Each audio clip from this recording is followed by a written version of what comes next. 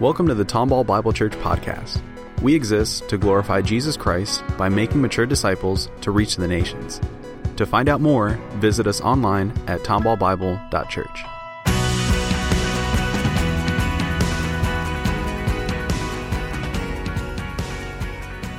Well, turn with me, Romans 13.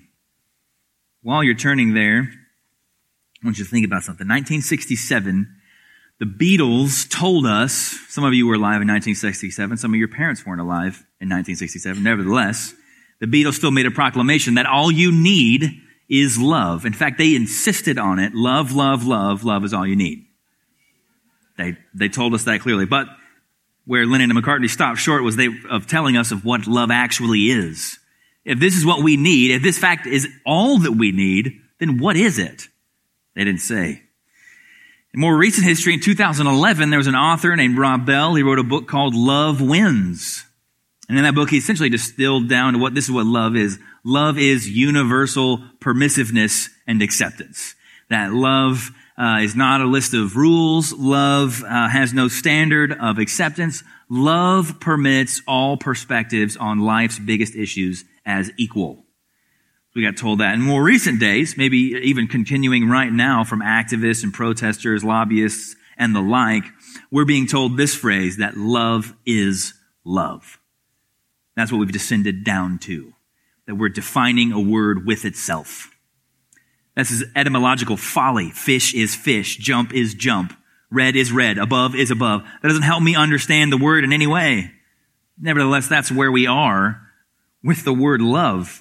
And defining and mapping the word love proves to be fairly difficult even for us within the church. We're told a lot of trite cliches a lot of times. One thing that gets tossed around in the church all the time is that God is love. Surely He is. 1 John 4:8 and 1 John 4:16 say as much. God is love. We hear that and we know that, but where we stop short of is asking these questions. Well, then who is God and what is love? If God is someone and love is a thing, then who is that one and what is that thing? We need to understand that we have to define those. Because within the church, we use the term love almost exclusively without ever defining it. We never explain what it is, what we mean. We presume in all of our discussions and all of our debates and all of our disagreements, when we say the word God and we say the word love, that we all know what those words mean. And we all understand what we mean when we say that. And then when we throw them all together and God is love, we completely leave out all critical thinking at that point. We don't think any past that at all, as if to concede that God is not anything else. Or if He is something else, He's not that thing as much as He is love. But if God is love, does that mean then that He's not Trinity, that He's not sovereign, that He's not holy and gracious, wrathful, merciful? If I say that person is left-handed, does that mean they have no gender, they have no height, they have no weight, they have no talents? No, it's just one of their characteristics.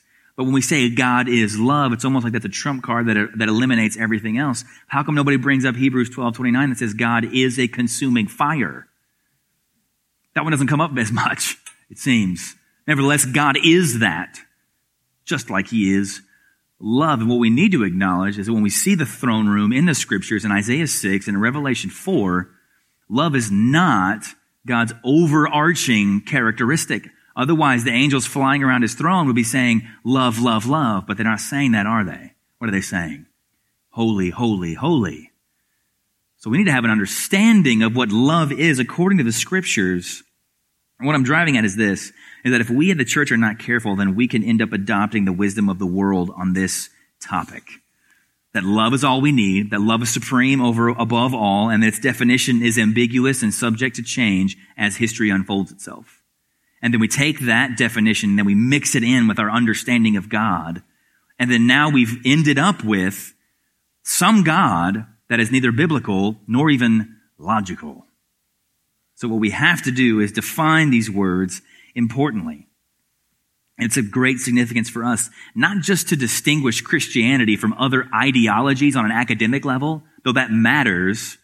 What we need to define these terms for is because the command to love is so intrinsic in the Christian life. It's all over the New Testament, let alone the whole Bible, to love others, that if we don't know who God is and what love is, then we could be living in a patternistic, sinful lifestyle that's displeasing to him and contrary to his character. Because if he is love, then we better know what that is when we say love. So by now you've probably gathered that what we're talking about this morning is love. That's what Romans 13, 8 through 10 is all about. Love and the command that comes with it to love others. In Romans 13, 8 through 10, Paul is primarily going to say we are commanded to love others for one reason, because love fulfills the law of God. And it does it in three ways we're going to look at. Why is love the fulfillment of the law? Well, love's the fulfillment of the law in verse 8 because it's a Christian obligation. We have to do that. So that's in fulfillment of it. But love is the fulfillment of God's law in that it summarizes God's law in verse 9. It's the summary of God's law. And in verse 10, love is the fulfillment of the law because love does no wrong. And that's what God's law is. So we're going to explain that as we move through this passage, but let's look at the first one, verse 8, that love fulfills the law because it is a Christian obligation.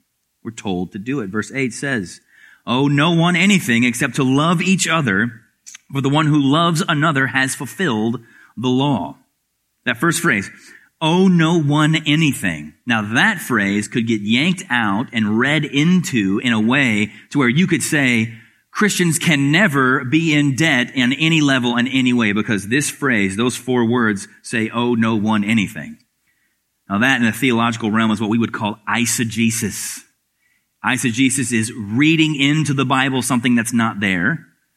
What we do as biblical Christians is exegesis. We pull out of the Bible what is there, and we apply it to our lives. So this verse is not saying you can't ever be in any debt of any kind. Not at all. The NIV brings a lot of clarity. Reading other translations of the Bible is helpful in a lot of ways. So what it says in the NIV in this verse is, "let no debt remain outstanding." The Bible, the Old Testament, under God's law in the Old Testament, there was room for debt, but there was regulations for it. That you paid in full and you paid on time, and those who held the debt did not exact usury, like overbearing interest rates on those who were in debt. So this is not what it's saying. We take it in the context of the Bible. We're not saying you can't be in any debt at all. And what Paul is doing is he's making a bridge. What did the previous verse say? Verse 7, we saw last week, pay to all what is owed them. Talked about taxes with the government, revenue with the government. He's transitioning with the idea of owing back into the gospel applied and how we relate to each other. So you owe taxes, you pay them, and you do that, and so that you're not in the government's debt. But here is a debt that you always have with you for the rest of your existence, and that is to love others. And so he's using that terminology of owe as a bridge to link those two ideas together as we move through the gospel applied in Romans 13. And what we have to do is we have to one-up Lennon and McCartney, and we have to define what love is. Can't just leave it out there and assume that everybody knows what we're talking about. The Greek language has 4 words for love. Only 2 of them appear in the Bible. Agape and phileo. Phileo is brotherly love. The city Philadelphia, the city of brotherly love. So phileo is like familial, side-by-side, kind of kinship level love. Agape love, which is by far the majority of the appearances of the word love in your Bible, is the word agape. That is the word of love associated most often with God. Now, this love is not like the way we define love. When we think of the word love nowadays, or most any day outside of the Bible, it's, I love you because you offer me something. I love this thing because of what it does for me. It has its own value in and of itself, therefore I place my emotions upon it. That's the opposite of what this love is. This love, agape love, is not object-centered, but subject-centered. God is love because he is. God loves because he does. That's what he must do. It comes out of him. It's not sourced in us because we were lovable. We were not lovable on any level. This kind of love is completely void of self-interest. I don't love you because of what you do for me. I love you just because I do. That's the kind of love. This is an eternal love. It's sourced in the one that is loving. Loving like God is loving when something isn't lovable. It's an affectionate regard and goodwill for someone else, regardless of their worthiness. That's an irrelevant topic, whether they are worthy of it or not. This love is not emotion-based. It's action-based. We're going to do something with this. And it has the connotation of a permanent commitment. That I do that because I always do that, and I must always do that, like God's love for his chosen. This love, if you'll just give it a simple definition, always does what is best for others. Biblical love always does what's best for them. We're going to explain that, but before we get further, when did God love us? Romans 5:8. But God demonstrates his own love for us when? While we were yet sinners. So not worthy, not meriting his love in any way. Because God's love always does what's best for them. That's the kind of love that we're supposed to have. Now, how do we define? We have to explain our definition then. If we're going to distill it down to something that simple, we have to explain that. The emphasis is on best and not them. Not what's best for them, but what's best for them. That's what we have to emphasize. Love doesn't mean that we always do what they would like. We always do what is best.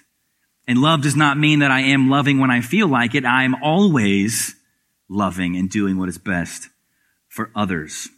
So think about it like the Good Samaritan. What was best for him to do for that beaten traveler on the road was to provide for him, to pick him up and to take him to an inn and to pay for his recovery. But Jesus in Mark chapter 10 says that he loves the rich young ruler. And then he goes on to not tell the rich young ruler, I am the way, the truth, and the life. He tells him, sell all your stuff and follow me if you want to get into heaven. And then the rich young ruler leaves unsaved. But it says Jesus loved him. So loving things is what is best for them. And in that same interaction, the rich young ruler comes up to Jesus and says, good teacher, what must I do to inherit eternal life? And Jesus stops him right there. He says, you don't know that I'm good. There is only one who is good, and it is God the Father. So then we have a definition of what is good. Best is just the superlative of good. Good, better, best. So if Jesus says that God alone is good, how do we know God? Through his Bible only. So if we're going to define what is best for others, it must be defined by the Scriptures. There is no other place for that. We have to go to the Scriptures to understand God's character and apply our loving actions towards others. That's how we do that. And do you see in verse 8 the obligation? You owe it. Love to one another. This isn't a suggestion or an option or a way to go if you want to live that way. It's an obligation. It's a command. Jesus in John 13:34 says, a new command I give to you, that you love one another even as I have loved you. A command, not an option, not a suggestion, a command to love. In Greek, the word owe is in the imperative mood. Imperative means must. We must love others. It's an authoritative command. And I don't know about you, this command's not new. You probably heard this before, but I have a great way of dodging this in my flesh. I know I can't hate other people, but I'll just be neutral to them. I'm going to treat every other human being that I don't really have a lot of affection for like just a walking self-checkout kiosk. I need you to get things done for me, or I need to just kind of pass through you and get on with my day or whatever I'm going to do. So I'm just going to be neutral. I'm not going to bang on the keyboard of the self-checkout kiosk. I'm not going to throw the milk against it, but I'm just going to swipe it and say, okay, let's just get along and get away from this thing. I try to get around it, I don't know if you do, by just being neutral. I'm not treating people poorly, but not treating them lovingly. But that's a violation of the law. The law says to love. Always do what is best for them. That's a violation. That's sin. Because John 3:16 doesn't say, for God was so indifferent towards the world that he sent his only son. It doesn't say that. And when Jesus asks, what is the great commandment? He doesn't say, you shall be dispassionate toward the Lord your God with all your heart, soul, mind, and strength. It says love. Active, always doing what is best for them. That's what we're to be doing. That's the definition of what the command is. And it fulfills the law, but why does it fulfill the law? Verse 8 says it does, but why does it fulfill the law? Well, verse 9 follows in thought because it summarizes the law. Loving others summarizes the law of God. When Jesus was asked to identify the greatest commandment in the Old Testament law, he responded with an answer of love in just 2 parts. Matthew 22 has the story. I'm going to read you parts of it. It'll be on the screen. Verse 34, Matthew 30 of 22. But when the Pharisees heard that he, Jesus, had silenced the Sadducees, they gathered together. And one of them, a lawyer, asked him a question to test him. It's always the lawyers who are the ones talking in these scenarios. Verse 36, Teacher, what is the great commandment in the law? Trying to get him to stumble over this thing. I'm going to get you to say that one part of God's word is more important than other parts of God's word. Going to trip him up. Verse 37, and Jesus said to him, you shall love the Lord your God with all your heart and with all your soul and with all your mind. This is the great and first commandment, and a second is like it.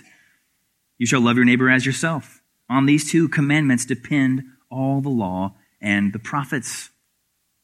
So Jesus never answers the way they want him to. What's the greatest commandment? There's one and there's another one. There's 2 greatest commandments. And he just completely summarizes the entirety of the Old Testament law. We got to see what Jesus is saying here. According to him, all 39 books of the Old Testament, all 613 laws that are in the Old Testament are summarized in 2 sayings. Love God and love people. And Jesus didn't come up with that. He just quoted Deuteronomy 6:5 for love God and Leviticus 19 verse 18 in love people. That summarizes the whole law. And did you see what Jesus said in verse 40? On these 2 commandments depend all the law and the prophets. Your translation might say hang. On these 2 commandments hang all the law and the prophets, the whole Old Testament, meaning they're supported by it. If God's law is the winter coat, then loving God and loving people is the hook on the wall. If God's law is the rock climber, then loving God and loving people is the carabiner that holds them. You know what a carabiner is? It's a little metal clippy thing that goes to the rope and to the person. If God's law is the acrobat, then loving God and loving people is the tightrope stretched across the canyon upon which the acrobat walks. It all hangs on that. It all depends upon that. It wouldn't just be unfortunate if that tightrope broke. It would be body bag time if that tightrope broke. So let's hear what Jesus is saying in all clarity. If you have not perfectly loved God and perfectly loved people, then you are in violation of the entire Old Testament law, all 613. It's all or nothing with God. If that tightrope across the canyon breaks, that acrobat doesn't kind of fall. They don't fall to their death-ish. There's no partial credit in that scenario. It's all or nothing. James says this in James 2, 10 through 11. For whoever keeps the whole law but fails in one point has become accountable for all of it. For he who said, do not commit adultery, also said, do not commit murder. And if you do not commit adultery but do murder, you have become a transgressor of the law. So where are you right now? Are you all or nothing? If you're depending upon yourself, if God were to ask you the question upon your death, hypothetically, if you died right now, and he asks you, why should I let you into heaven? If you appeal to yourself in any way as to what you have done, have you done it all? Because if you haven't done it all, then you have done nothing. It's all or nothing. But what we have, in going through the book of Romans, having seen the gospel clearly articulated now to a point where we're applying the gospel, we can read verse 9, which says, for the commandments, you shall not commit adultery, you shall not murder, you shall not steal, you shall not covet, and any other commandment are summed up in this word, you shall love your neighbor as yourself.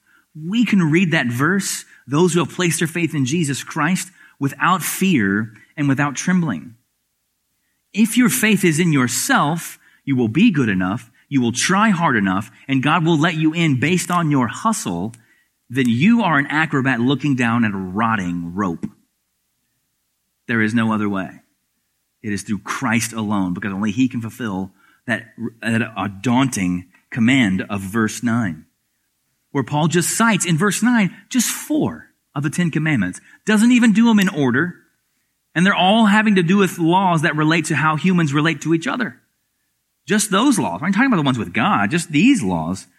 And just love your neighbor as yourself. It summarizes the whole thing. Paul says these laws and any other law you can come up with is summarized in this: love your neighbor as yourself. Now to go back to Jesus, Jesus has another scenario in Luke 10 where a similar type question and answer time is happening with Pharisees. And in Luke 10, I'm just going to read you some snippets from it. Verse 25, and behold, a lawyer, there they are again, stood up to put him to the test, saying, Teacher, what shall I do to inherit eternal life? You notice he doesn't say, I am the way, the truth, and the life. He says this in verse 26, what is written in the law? How do you read it? He says, look at your Bible. And the guy says, you shall love the Lord your God with all your heart, with all your soul, with all your mind and strength, and your neighbor as yourself. So he knows the condensation that Jesus did. Matthew 22, Jesus has to say, these are the summaries of the law. This guy already knows it. And Jesus says this, verse 28, and he said to him, you have answered correctly. Do this and you will live. Perfectly do those two and you will live. But he's a lawyer. And lawyers are always looking for fine print. Verse 29, but he, desiring to justify himself, said to Jesus, and who is my neighbor? Who do I have to love like that? Who do I have to love as myself? And Jesus goes on to tell the parable of the Good Samaritan. The point of which is this, your neighbor is anyone that God brings across your path. Who do you owe love like you would want to be loved to? Anybody that comes across your face. That's the point of the parable. To that person, you owe actively doing what is best for them. That's the words of Jesus Christ. And as a side note, what we see here in verse 9 is love your neighbor as yourself. What we need to not do is, this is not an affirmation of the worldly nonsense of self-love. You need to learn how to love yourself. There's no biblical mandate for spending time and energy into developing a higher view of yourself, loving yourself more, psychologically placing yourself on a higher plane. That's not what he's talking about. There is a presumption in the scriptures that you already love yourself too much. Whether that leads you to depression or to pride, either way, you are loving yourself too much. The Bible presumes we are self-centered sinners. This is a call to love others exactly how we would want to be loved. Jesus says it in another way in Matthew 7, verse 12. So whatever you wish that others would do to you, do also to them. For this is the law and the prophets. He says that also summarizes the entire Old Testament law. But back to verse 9, what we were talking about, what Paul has done is condensed those laws down into one. And that sounds easier. 613 laws in the Old Testament, that's a lot. That's a lot to keep up with. That's a lot to manage. We got one. It seems like he's made it a little bit easier, but what in reality he's done is just made it a whole lot harder. Made it a lot harder. Seeing a fury of activity and then in a thicket of commands, it can feel like you're doing all right. You got people all around you, you got conversations, all this stuff. It can feel like if you're trying to earn your way to heaven by keeping the law of God, that you're doing okay. Because there's a lot of activity and things are just kind of going on around you and there's a lot of Bible that you're looking at. But it's actually misleading when we have a lot of things going on around us. When a few months ago, I went to this charity clay shoot. We're going to go shoot the little circles with a big old gun. You're going to do it a bunch of times, and it was really fun. You shoot your gun 100 times in a day. I've never done that before. But you walk around, or you go around on a golf cart, and you go to these 10 different stations, and you shoot 10 shots. It was amazing. It's like men's heaven. You smell like gun smoke. You're outside. You're just shooting things randomly. I mean, it's a blast. But I got to the end of it thinking, man, I'm incredible at this.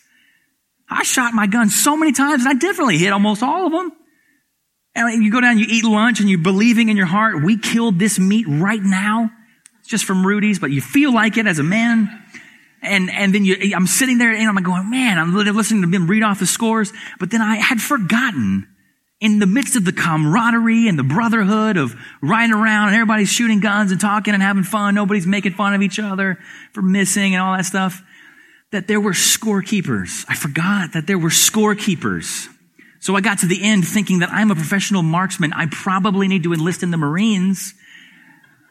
And then I get my score back and I think I got about 31 out of 100. I don't know if you're statistically inclined, but that's failing by a lot. But in all the shooting and all the noise and all the camaraderie and all the fellowship, I was believing into myself, I'm good at this. I did well. But then when they slide that scorecard across the table and there's more blanks than there are filled in circles, that means you failed. It would have been a lot easier to understand how good I am at shooting or not if they just shot one. And they said, this is it. Everybody who hits it gets to go have a prize and eat lunch. Everybody who doesn't has to go home. Then I would understand, oh, clearly I'm not good at this.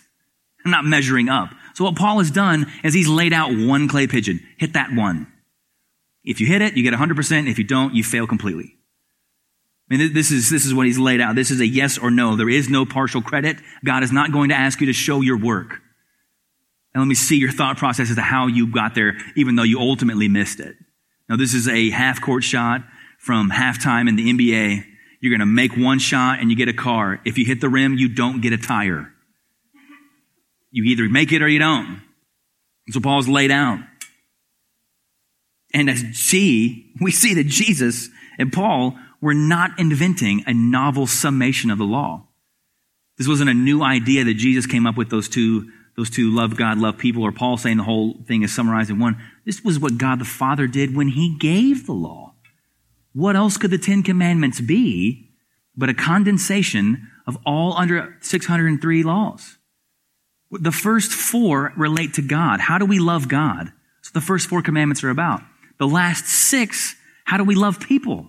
That's what they relate to. The first table of the law is me loving God. Am I loving God if I have other gods before him? No. Am I loving God if I make an idol or a graven image of him? No. Am I loving God if I use his name in vain? No. Am I loving God if I violate his Sabbath? No.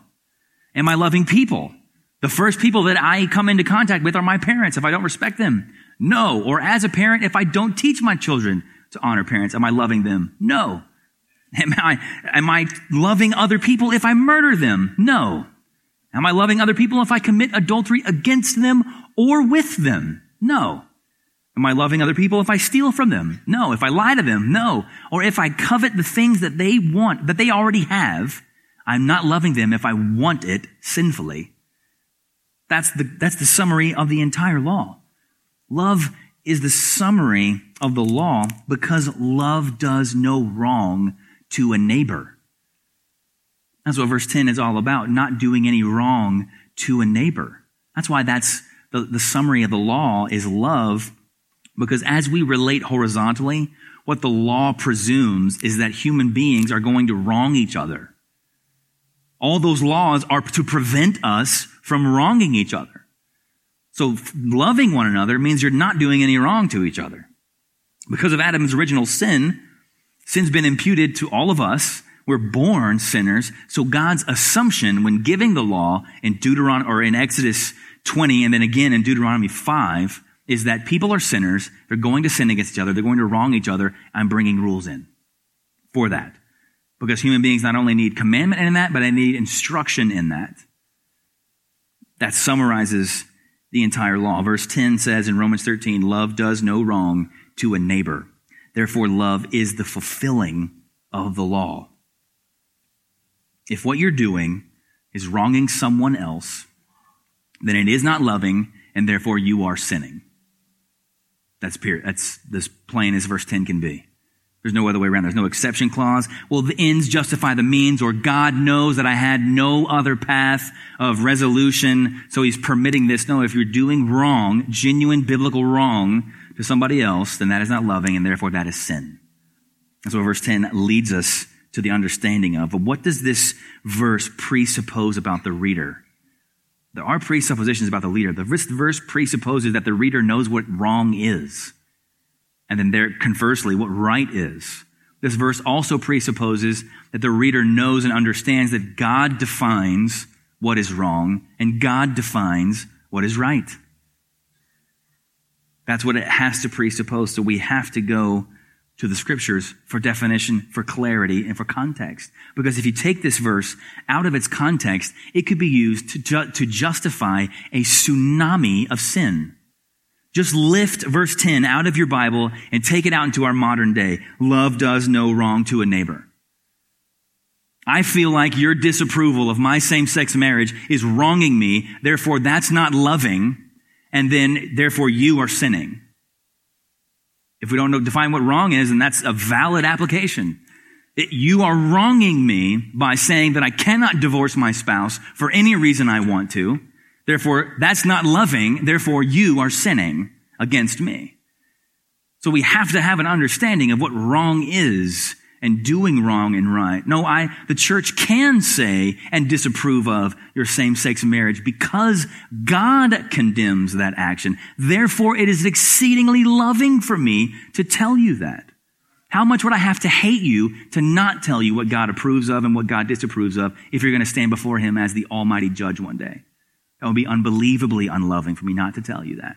The church can tell you that you cannot divorce your spouse for any reason under the sun because God says you can't. And therefore, I am loving you by telling you to stay married. That's what the scriptures are talking about when it says, do no wrong. Who defines wrong? God defines wrong. God defines right.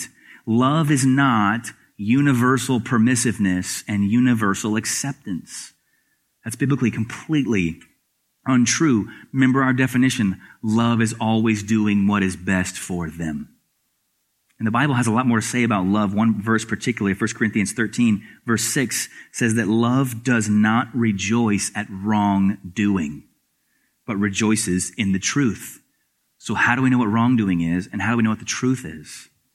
We have to go to the pages of the Scripture, because real love doesn't celebrate sin, and real love does celebrate truth. That's what the love of God has given us too. Now, what we've had to do this morning, we've had to talk much about misconceptions of love.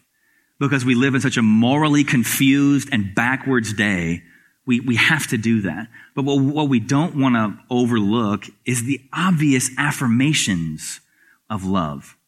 That it is loving to respect all people as image bearers of God. We owe that to them. It is loving to forgive others when they wrong us because we owe that to them. It is loving to meet other people's true needs. We owe that to them. It is loving to inconvenience ourselves to bless others. We owe that to them. It's loving to consider others as more important than ourselves. We owe that to them. It is always loving for me. It's always in somebody else's best interest for me to view them as more important than me. It's always in their best interest for me to do that. So we must, according to the biblical definition of love, we owe this to all people, and we will never be paid up until we die. Now, what we have to, this may be on the back of your mind, before we leave these passages, this may be in there. In verses 8, 9, and 10, it talks about explicitly fulfilling the law, or summing up the law, or having fulfilled the law. And you might be asking, why are we as Christians even talking about that? Isn't that legalism? And we're not legalists. We're not earning our way to heaven. Didn't Christ fulfill the law for us? Why are we talking about our obligation to fulfill the law? We should ask that question, and we need to understand this, that why should we care about fulfilling the law as Christians? I thought Romans 7 said that we are freed from the law. Well, certainly it does. Romans 7, verse 4, likewise, my brothers, you also have died to the law through the body of Christ. And then verse 6 in chapter 7 says, but now we are released from the law, having died to that which held us captive. We are freed from the law. We're absolutely free from the law's penalty and the law's requirement of righteousness. But that's only because we possess faith in Jesus Christ. And he fulfilled the law. He did meet the righteous requirement of the law. God didn't just say, I don't care about that anymore. You don't have to be perfectly morally pure. No, he still cares about it. He's just letting that happen to us through Jesus, who was perfectly morally pure. So that's how we can get in with the law's requirement, that we have been given Christ's righteousness. Christ's perfect law keeping has been given to us. So that's how we have fulfilled the law. But Romans 7 keeps going in verses 4 and 6. We have died to and been freed from the law in verse 4 in order that we might bear fruit for God. You're dead to the law. You're freed from the law so that you can actually bear fruit for God. And in verse 6, the second half of that verse says we're dead to and freed from the law so that we may serve in the new way of the Spirit, not in the old way of the written code. We still have an obligation to serve, to obey. We were freed. Just think about it like this. We were freed from the requirements of the law so that we might actually obey them. Because our biggest problem before we were saved was that we were incapable, utterly incapable of pleasing God by obeying his law. Romans 8:7 says as much. For the mind set on the flesh, meaning the unsaved person, is hostile to God. Not neutral, hostile to God. For it does not submit to God's law. Why? Indeed, it cannot. The unsaved mind cannot, is unable to submit to God's law. But once the Spirit of God makes us new, the word we say regenerates us. We're born again, like John 3 says. We have a new birth. When that happens, now we've been immersed in Christ and been given the ability to actually be pleasing to God. Not in some kind of misconceived effort to keep ourselves saved. That's nothing that we do in all that Jesus does. And not any misconceived effort to continue earning our salvation. That's a biblically antithetical. No, we work out because God's worked in. It's what we've been recreated to do. Ephesians 2:8-9. We love those verses. By grace you've been saved through faith. It's not of yourselves, it's a gift of God, not as a result of works that no one may boast. But we also need to memorize verse 10. Verse 10 says, for we are his workmanship, created in Christ Jesus for good works, which God prepared beforehand that we should walk in them. We were made new to then obey. That's what we were doing. The natural response of any Christian, if you understand what has really happened in your conversion, what God has really done for you, though you did not deserve it, then Philippians 2:11 or 12 through 13 is abundantly easy to apply. Easy in concept, difficult in outworking. But it says this in Philippians 2:12. Therefore, my beloved, as you have always obeyed, so now, not only in my presence, but much more in my absence, work out your salvation with fear and trembling. Why should we do that? The verse goes on. For it is God who works in you, both to will and to work for his good pleasure. We do that because it's God's good pleasure. He's worked in, so we work out. Not to make sure we don't lose our salvation. Loss of salvation is a biblical impossibility. We work out because what else could we do? We've been made new. We're inclined in these ways. We long to please the one who died for us, the one who saved us. God worked his salvation in me, and now I work out by my obedience to his law. Not so that I stay saved, but because I am a new creation and I cannot help doing anything else. I must. I stumble, I fall, I'm inconsistent, but I must. I do this. Christians, we are not those who are relying on law keeping. We don't try to fulfill Romans 8, 9, and 10 because we just grit our teeth down. I'm just going to love you and you just have to deal with it. No, because we've been saved. Christ, we love. Why? 1 John says, because God first loved us. We're just reflecting what the Father's done for us. And we must do that because that's how we've been made to be. That we're now freed to progressively fulfill the law of righteousness. That it's requirement. It's in the Holy Spirit, not in my own effort. The gospel, remember, the gospel comes with me. The gospel comes with us as we seek to apply and to live biblically. I don't do these commands and I don't try to fulfill the law by loving my neighbor because I want to make sure that I'm a good person and people like me and that God approves of me. God has already saved me. He has already put a stamp of approval upon me because he put it on Christ, not on me. And my faith is in him and I am in Christ. So I do that out of pure celebration, pure responsiveness to the gospel, knowing that I will fail, but it's his power that works in me anyways. I rely on his power and not on my own. The greatest summary we could have for this passage comes from Romans itself. I'm just going to read this and then I'm going to pray. Romans 8, 1 through 4. There is therefore now no condemnation for those who are in Christ Jesus. For the law of the Spirit of life has set you free in Christ Jesus from the law of sin and death. For God has done what the law, weakened by the flesh, could not do. The law could not save any of us because we could not keep the law, but God did. How? Verse 3, by sending his own Son in the likeness of sinful flesh, like us.